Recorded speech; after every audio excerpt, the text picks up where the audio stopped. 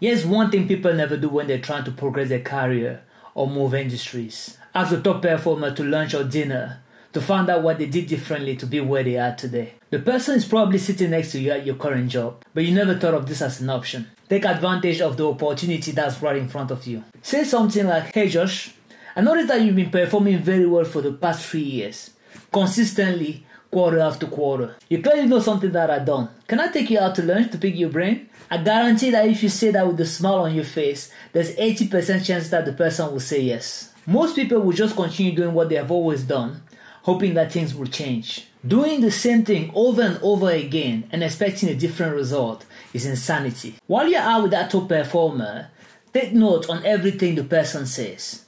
And more importantly, apply it when you go back to work. Once you have taken action, make sure you follow up. Once a week, once every 2 weeks, once a month.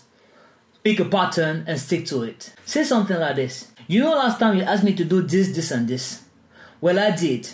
And this is the result." It turns out people want to help you more when they see that you've taken action on their advice. Now, if you're trying to move to a different industry, find out the top performer in those industries on LinkedIn. Check if you have common connection with the person and ask your connection to do a warm introduction. When I say top performer, it is anyone that is doing better than you. If you're trying to get into the fast food industry, for example, and you work in sales, reach out to the top salesperson at McDonald's.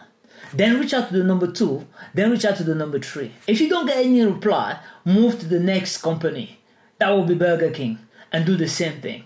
And then you move to the next company, that will be Subway, and do the exact same thing. Someone once said to me they tried that and it didn't work. And my first question was, "How many people did you reach out to?" And they said 3. Like everything in life, it is a number game. Reach out to 1,000 persons if you have to. Someone will eventually say yes. This was just my 2 cents. Subscribe for more. Cheers.